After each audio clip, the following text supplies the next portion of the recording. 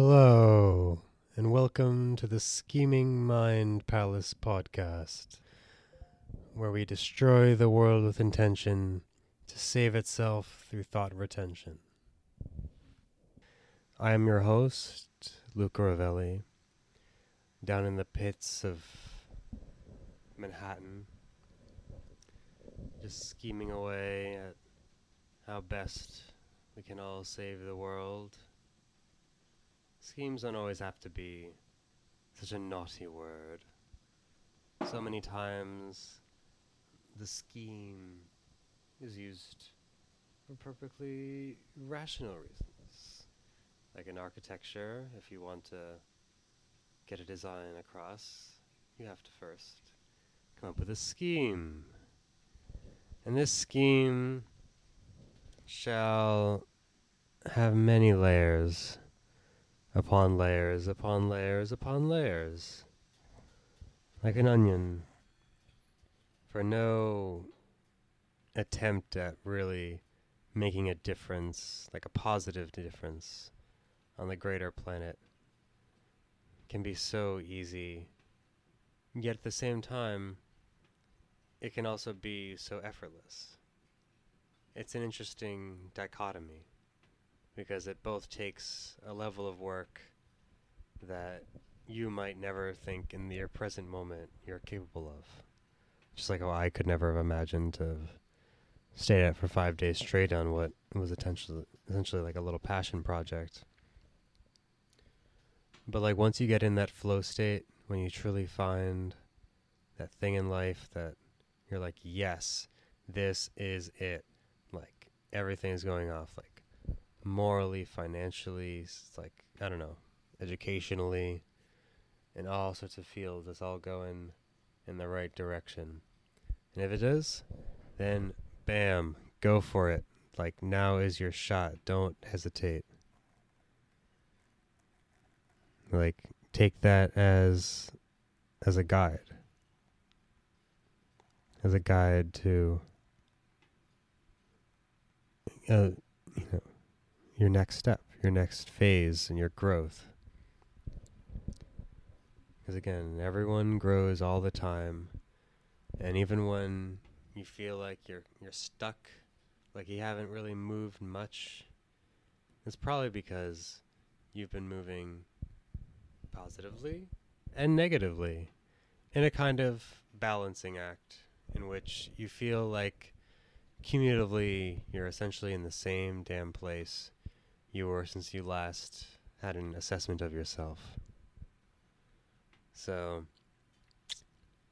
no one's perfect. I sure as shit have a ton of things that I've been meaning to get done, like recording this podcast sooner than New Year's Eve. But stuff keeps coming up, and not even seriously important stuff that really needed my time right away, but stupid stuff too. And I just sort of let those things occur, just like I'm sure many other people will. And you know what? That's fine. That's human. It's okay. It's okay to make mistakes sometimes, as long as you learn from them and you have an effort to try and change it and use it as another tool for your own personal growth. Because if anything else, your growth is the most important factor. Like, your education isn't really about how good of a job you can get. It's about who are you now that you've left that school. What kind of a thinker are you? What kind of a doer are you? What kind of an impact are you going to make on this world? That's what's important. What kind of questions are you willing to ask? Are you unafraid to ask? Because everything that breaks something starts with a question. The answer is never as relevant, because every single person will give a different answer. You can never truly ask a question and definitively know what the other person is going to respond to. So it's always best when confronting an uncomfortable situation or one where you're unsure what the result might be. That's when you just ask the fucking question. Just be like, how are you? Who are you? No, who are you? Really? Who are you? Because, like, you're telling me your name, you're telling me your job, you're telling me your faith, your education, whatever the fuck. But I don't give a shit about that. I just want to know about you. Who are you? Right now. Answer me. Oh, wait. Shh. Okay, good. I hope you actually answer that and I wasn't just sitting in silence here by myself. Well, now that you've asked or answered that question of who you are, can be a one-word answer, can be a whole long list of answers.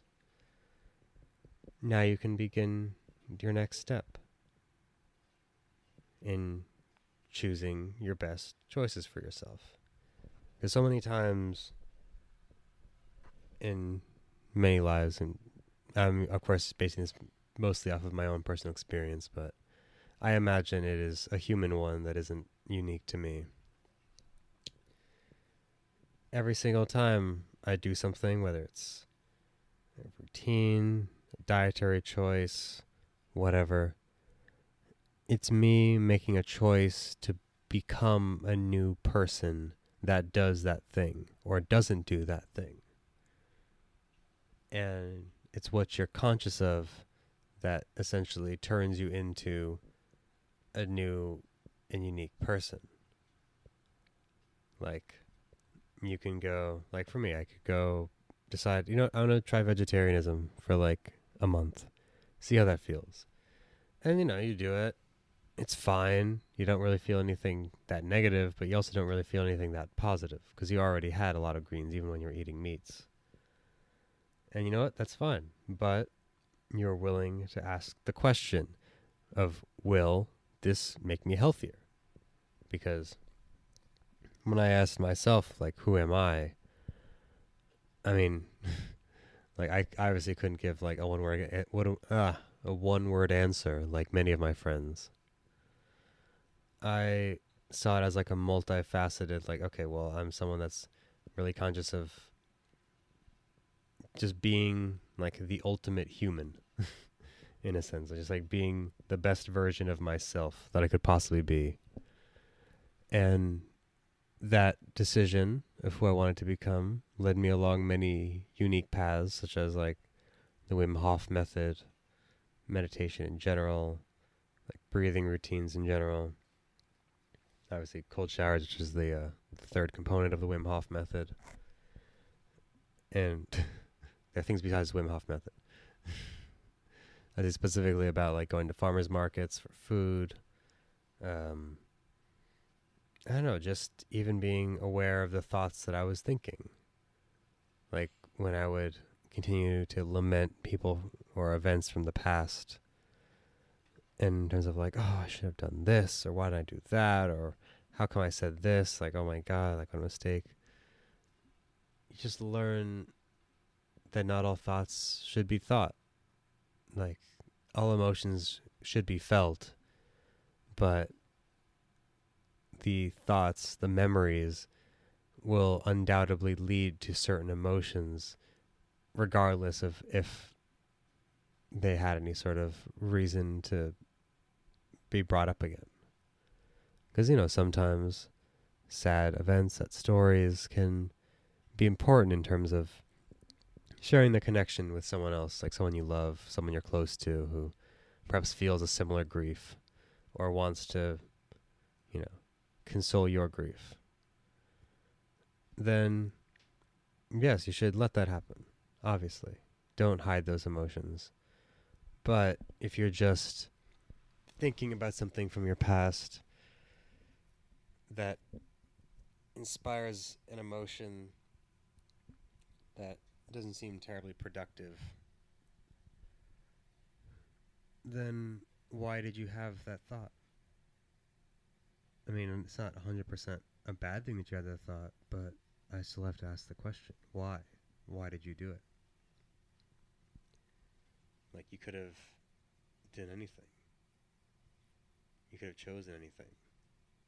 But you chose that thought. Why?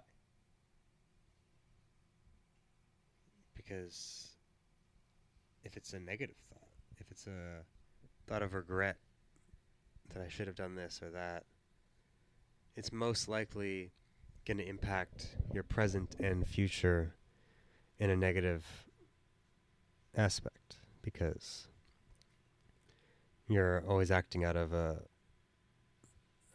well of scarcity per se, not one of abundance where you feel like everything can like truly work out as long as you have a more positive attitude.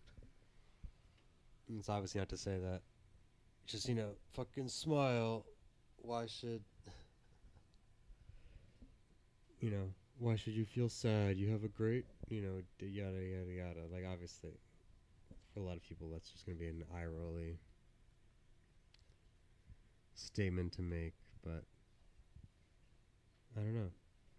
It feels important to ask because there are many memories that we can have that actually inspire positivity and a beneficial future. Like, whenever you're feeling really shit and like down in the dirt, this guy David Goggins, who is like something like the 12th ever African American Marine, like has like all these incredible like running awards. He's one of those like guys that has an iron will beyond comprehension. And he said that like the shit that always got him through his ridiculously difficult times was him like metaphorically reaching into the cookie jar of his own achievements. Like remembering like, oh wow, you did this. Like, oh wow, you like survived like I forget what it was, like Hell Week a certain amount of times that like no one had ever done before. Like, you did this that no one's ever done before. Like, you did all these things that people thought you were crazy and you could never do. Like, you ran a marathon for like the first time, like 100, it was like something like 120 miles. You'd never fucking run more than a few miles before. And he's just like, you know what, I'm doing this tomorrow. And then his like sergeant was like, all right, but let's do a workout in because I bet you can't. And he's like, fuck you, I'm gonna do a hardcore upper body workout and run 120 miles tomorrow. And I'm going to do that because I know you're going to be in the audience and your mouth is going to be fucking hanging open while you see me do shit you couldn't even possibly imagine back when you were my age. And yeah, I mean, and there you go. That's like a guy that managed to use the past to benefit his present and future. Because now, by reaching into that other past cookie, more cookies began to fall into that jar. More cookies to pull out later and then be like, oh, that was great, and put it back. So honestly, for me, I feel like it probably like I wouldn't use the analogy of a cookie jar because then it's like, well, you're taking a cookie out of the jar, but it's not like permanently gone. It's still like the cookie still exists in the jar. You're just like taking it out and looking at it and putting it back in. Come on. I definitely need to come up with more analogies as this podcasting goes on that has to relate to the Mind Palace in order to better, work with the theme of this podcast.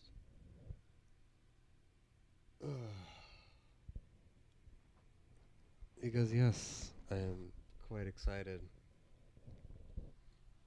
to finally build my actual Mind Palace and workshop that I feel like will truly be something solid that I can use as a psychological tool to build myself into a greater future. And yeah, so that is me signing off, and I hope this is some great audio to be cut up and dropped on the fucking January 1st midnight of 2020 the new decade. Let's save the fucking world together. Let's go. Whoa. Luke Ravelli signing out from the scheming side of the society of sociology and science.